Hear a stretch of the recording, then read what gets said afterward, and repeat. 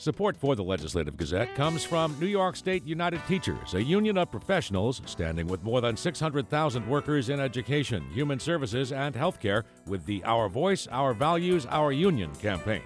And United University Professions, representing 37,000 academic and professional employees at SUNY campuses and teaching hospitals across New York State. Frederick E. Cole, President. UUPinfo.org.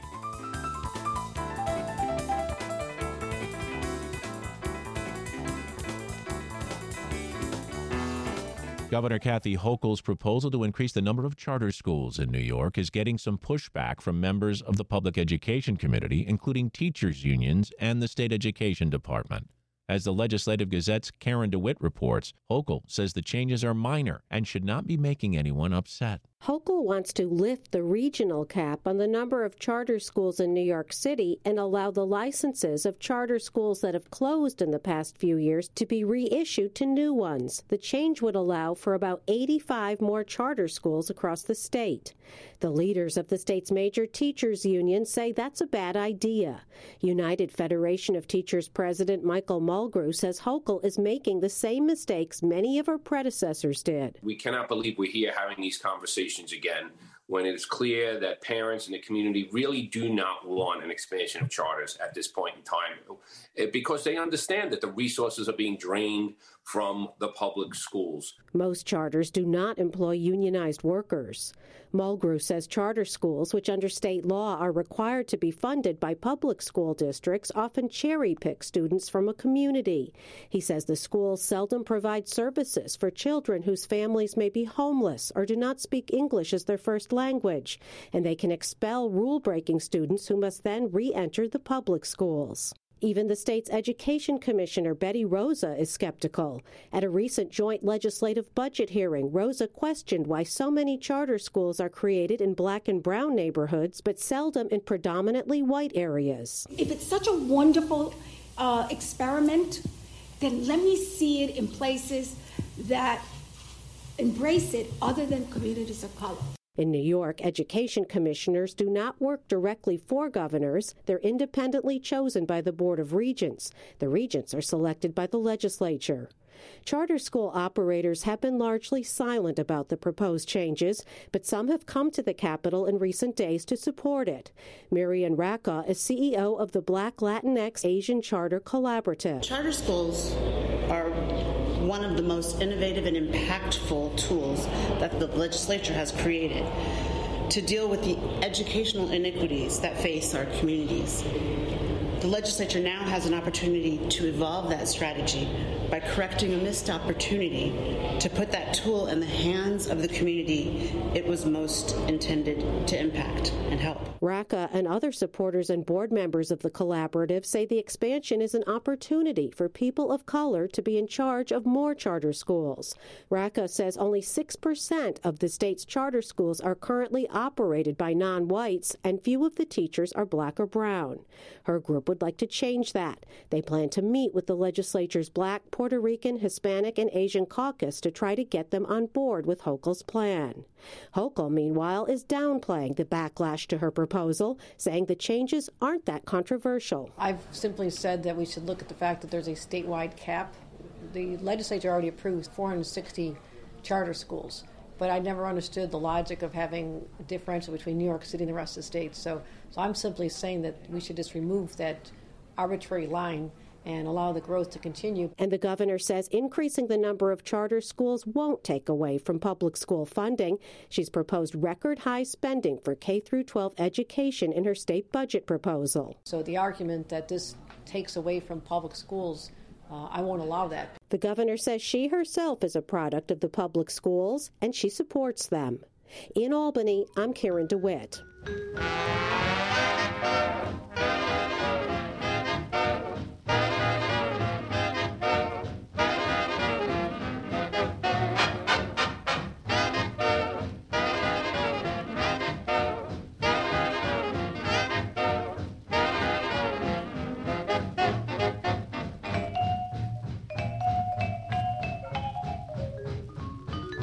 You are listening to the Legislative Gazette, a program about New York State government and politics. I'm David Gustina.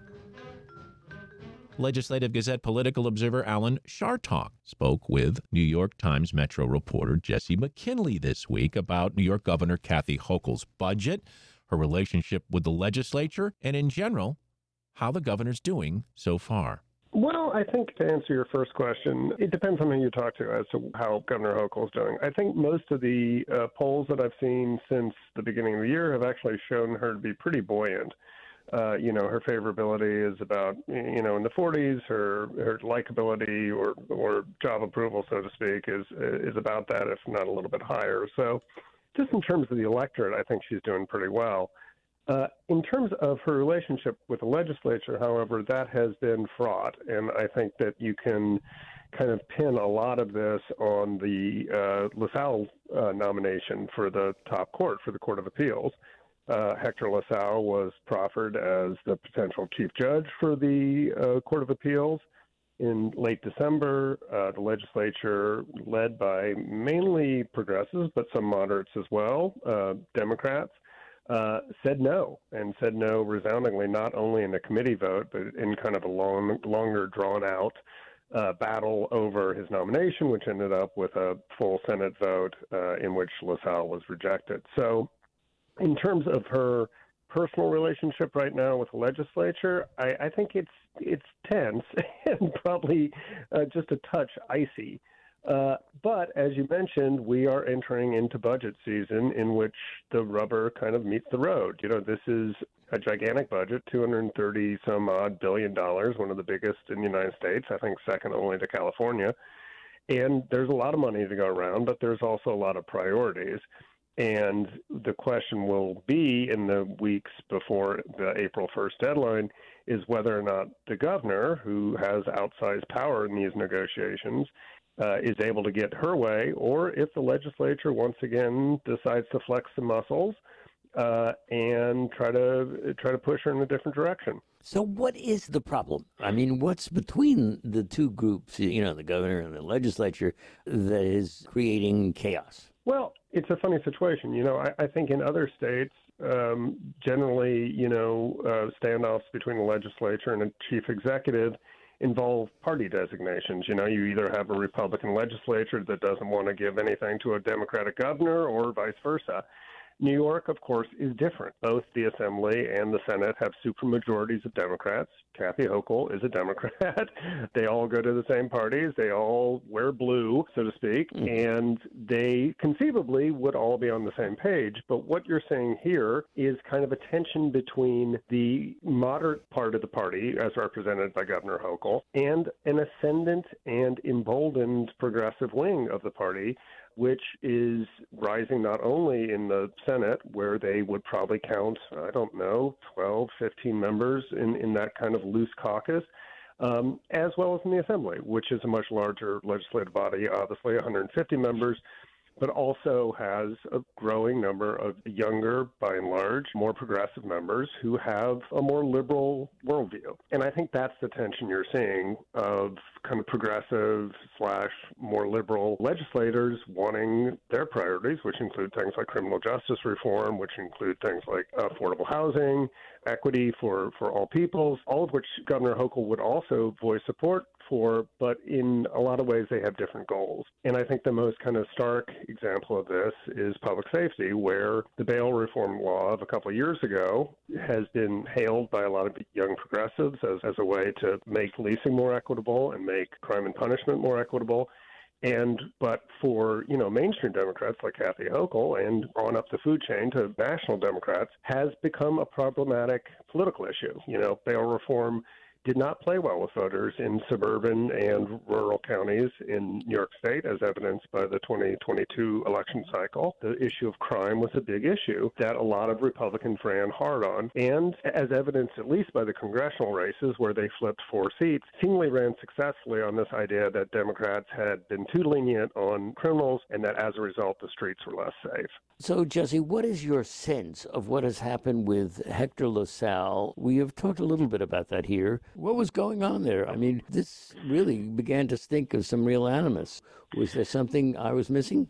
I think, in fact, this does predate Hector LaSalle. I think this goes back to the 2022 cycle when Democrats, hoping to kind of hold on to not only a number of congressional seats, but potentially pick up congressional seats in the 2022 cycle, drew congressional lines that would have, by some estimations, allowed them to win 3 or 4 additional seats, which, as we now know, is the margin in the House of Representatives. The whole House of Representatives. Exactly. So this seemed to be this very clever plan by New York Democrats to, for lack of a better word, gerrymander some of these districts so that they would win more seats. Now, those lines were thrown out by a judge as a result of a Republican-led lawsuit. And then that case ended up at the Court of Appeals, the top court in New York State. And they upheld the lower court's decision and forced those lines to be redrawn. And flash forward to last November, Republicans actually won 4 seats statewide. And once again, what's the margin in the House of Representatives? 4 seats. So hindsight's 20/20. But for a lot of people, it looked like by extension, the court decision in New York resulted in Republicans winning the House of Representatives. Now, of course, there's a lot of steps that went into that. There were a lot of races. Some races were won by very small margins. Democrats had big hopes to win these seats back in a couple of years. But there was a lot of blame to go around as to why the Democrats lost the House of Representatives, and a large part of it seemed to fall on the New York State Court of Appeals. So when Hector LaSalle was nominated to lead this, there was intense scrutiny on his record because I think that redistricting decision really upset a lot of Democrats. And, of course, Democrats are in charge of the state Senate and thus in charge of saying yay or nay to Hector LaSalle. So I think he got caught in that kind of those crosswinds. That's Jesse McKinley of the New York Times, speaking with Legislative Gazette political observer Alan Chartock.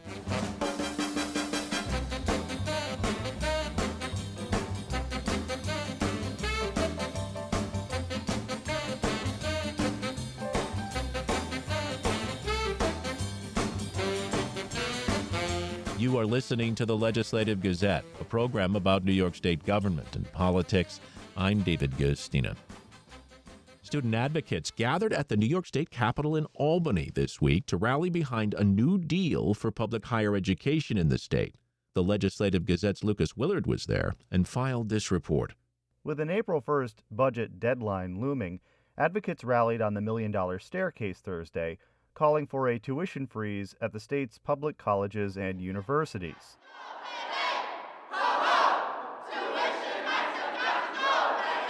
Governor Kathy Hochul's 2024 budget proposes big investments for SUNY and CUNY campuses, including $1.5 billion for new capital projects, $270 million in new annual funding for campuses, and a $500 million investment in a matching fund for contributions at SUNY's 4 university centers.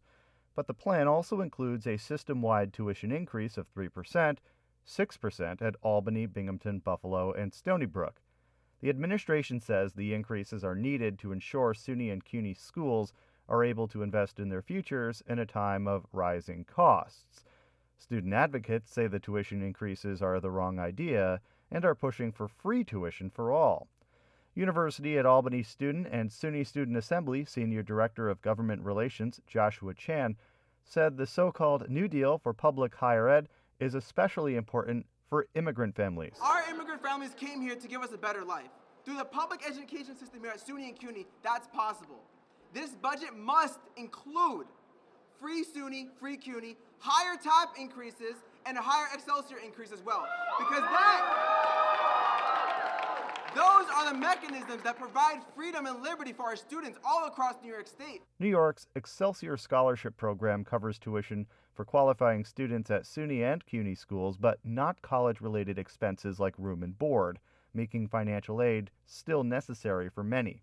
Ronald John Claude Jr., a Haitian immigrant, spoke about the difficulty he faced in securing financial aid while he was attending community college in Queens. I experienced firsthand the struggles that many students face. I had to balance my studies with a job and security, and it was challenging to find time and meet with advisors. Although I was eligible for financial aid, I had to appeal 3 times to receive it. This experience made me realize that we need a new deal for CUNY. Sonia Concepcion, a SUNY Cortland student and member of the New York Public Interest Research Group, wants investments in public higher ed to improve student services. This issue is really important to me. My first semester, I almost failed out because I didn't have the mental health services provided for me at SUNY Cortland. There's only 2 mental health counselors for all 6,000 of us. The $4.7 billion New Deal for higher education has bipartisan support. Queens Senator Toby Ann Stavisky is chair of the State Senate Committee on Higher Education. The Democrat touted the legacy of the former New York Governor and President Franklin Roosevelt's Depression-era economic policy. And I'm here today to support the New Deal. 90 years ago, Franklin Roosevelt took office and put people back to work, put money on the table to buy food. That is what we have to remember, because the students are overburdened. The full-time faculty is going down. Long Island Assemblymember Doug Smith, the ranking Republican on the Assembly's Education Committee, joined the rally. Smith spoke about the university system's reliance on adjunct instructors, positions that don't pay as much as full-time professors. We have full-time problems in society that require full-time faculty. Why on earth do we have talented teachers that have to cobble together a schedule at 5 different campuses just to get by? Democratic Queens Senator John Liu hinted at the New Deal for higher education being included in the mix during budget negotiations, with the legislature's budget proposals almost ready. We're going to keep up the fight, and I think because of all of you being out here, we're going to see some pretty good news in our one house next week. For the Legislative Gazette, I'm Lucas Willard.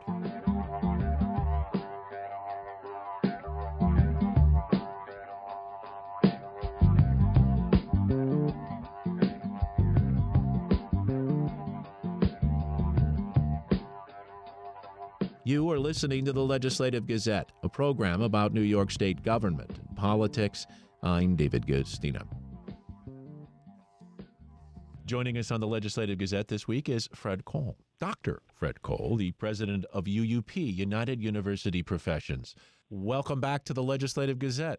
Thanks very much, Dave. It's great to be on. It's great to talk to you. Now, one disclaimer that I am a adjunct faculty member at SUNY Albany, and I am a part of UUP, as well as UUP being an underwriter on WAMC. But beyond that disclosure, Fred, why don't you remind our listeners exactly what United University Professions is? First and foremost, we are the largest higher ed union in the country. We represent 37,000 professional staff, academics, professors like yourself, as well as surgeons and nurse practitioners, technicians at the SUNY teaching hospitals, farm managers at our tech campuses. We cover the gamut. We're what is known as a wall-to-wall union, which is unusual in higher ed. And also, yes, we are big and we represent such a diversity of professions, which also means when we come to the table, whether for negotiations or on the budget, we raise a number of different, very complex issues because of the complexities of the work that we do. And that's why we work so seriously and so hard on making sure that the budget that we get every year from the governor and the legislature meets the needs of the diversity in the SUNY state-operated campuses where we work. Right, and obviously you're an advocate for SUNY, and the governor has to worry about more than just higher education. But let's talk about that budget. The governor recently came out with a $227 billion proposal. The coming week, we'll see the Senate and the Assembly with their budget proposals. Then the negotiation starts. But from UUP's perspective, Fred, what's in the budget for SUNY that's good for your members? What's not good, or what's not there that you want to see in the proposal? First of all, I want to say that now it's been 2 consecutive years where Governor Hochul has turned the page from the Cuomo years by proposing increases in the SUNY budget. That was something that Cuomo simply did not do. And in fact, he tried to cut the budget every year for SUNY and caused real harm to the system that we're going to have to dig out from. And The proposal this year, much like last year, includes some funding for full-time faculty. It includes some funding for what they refer to in the administration as a transformation of SUNY to the tune of around $75 million. And those proposals are good to see. There are also some proposals that target funds to the university centers. And so it's good to see a governor who understands SUNY's needs and also, as she did last year in her State of the State, talk about extensively how SUNY needs to be transformed to better serve the state, but really enhance SUNY, which we were very pleased to hear. The problem right now is that as good as it is to see more funding for SUNY, it isn't the funding that is desperately needed right now in two areas. One is there are 19 state-operated campuses that are facing budget crises, structural deficits that must be addressed immediately. And it won't take a lot of money. It's only about $160 million to get them out of the red, get them back on their feet, and then they can grow and expand because that's what happens. You increase funding for public universities and colleges, enrollment will follow. You don't establish the conditions where students are attracted to the institutions and then persist to graduation. When you add to the equation the second factor, which was COVID, and that had a devastating effect, especially on SUNY campuses that exist in more remote areas of New York State, like in the far north country or in places like Fredonia or even in some of the rural areas of central New York. And so that's why we concentrate on the need for the funding so that we can get more full-time faculty, we can get the recruiters, we can get the support staff to help students persist. Remember this as well. We're talking about now students, I'll just call them the COVID generation, who are coming in and we're hearing from them. You know, they spent the last 2 years of their high school experience studying from home, remote or hybrid learning.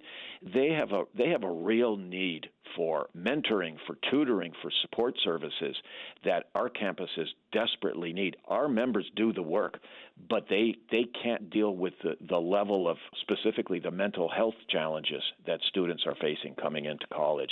So it is vitally important that we get that funding. You mentioned the COVID generation. You made the point that students lost time. They weren't on campus. But aren't we seeing something larger here, too? I just saw a report that college enrollment is down 8% nationwide, that coming out of COVID, changing careers, making different life moves. Are we changing the model of traditional higher education? Well, I'm always open to conversations about how higher ed needs to change to match the times, the needs of the population. And perhaps, yes, there is to a certain extent, without a doubt, and I know that Chancellor King has spoken about this, attracting so-called non-traditional students who are becoming more and more traditional, mid-career folks and so forth. At the same time, we know from research that we have seen and that which we have conducted, there is a whole population of students who aren't even considering going to college because they don't feel they have the resources nor the preparation. Overwhelmingly, those come from African American and Latino families. We're talking 50% and higher of high school graduates from those communities who simply don't even consider going to college. Those are numbers that are massive and can address what some refer to as the demographic pressures in higher ed. We need to make sure we're bringing in everyone who wants to have a college education or might think that they would benefit from a college education. But again, it's recruitment and it's the support for those students. Well, I got to get your reaction to this then, because a bunch of student advocates and current and former public college and university students rallied at the New York State Capitol this week seeking free CUNY and SUNY tuition. There's been a call for this over the years, but, if you had a magic wand, was this something that you could see making SUNY and CUNY free to students, especially those in great need? I think that that's a goal that I certainly support. To make college free is something that I think would benefit those, especially from under-resourced communities. Having said that, what we need most importantly at this point are the resources to build up the institutions. For instance, if SUNY was to eliminate tuition. Well, for starters, right now, those who come from under-resourced communities, nearly all of their tuition is going to be covered under the TAP program. We did some great work last year, got the legislature and the governor to eliminate the so-called TAP gap. So for a lot of our students who come from lower income levels, they're not going to have a problem with the tuition because it's covered by the TAP program. Where they do have challenges are the fees. In SUNY, the fees are quite high relative to CUNY. There's also, which we don't see at CUNY, you do see in SUNY, are the high cost for meal plans and especially housing. Those costs need to be included in some sort of program to take care of the costs that students meet. But before we can get to that, we have to build up these institutions. It's like the argument about healthcare, Dave, where those who call for, a state-funded single-payer program, we need to ensure that our hospitals, our public hospitals, like the 3 SUNY hospitals, get the funds they desperately need because they're the ones who provide care to those least able to pay while also training the next generation of physicians and nurses and so forth. And that, by the way, is one area where we've been disappointed in the governor because she did not propose state support for those hospitals. And we're fighting hard for that because they are a linchpin in healthcare in New York State and training the next generation of those that are desperately needed in a shrinking population of those who are the professionals in healthcare right now. So it's a goal without a doubt when it comes to tuition. But, I always point out that the cost of fees, the cost of room and board, those costs need to be addressed. And overriding all of it, we need the investment in the institutions so that if students are going there, free or not free, they are the best institutions that exist in higher education in our country. He is Dr. Fred Cole, the president of UUP, United University Professions, the nation's largest higher education union. Fred, always wonderful to talk to you. Appreciate you spending some time with us on the Legislative Gazette. Thanks again, Dave. And that about does it for this week's show. We had help from the New York State Public Radio Network. For copies, call 1-800-323-9262. Ask for program number 2310. Or just listen online at WAMC.org. And join us again next week at this same time for more news on New York State government and politics. For the Legislative Gazette, I'm David Gastina.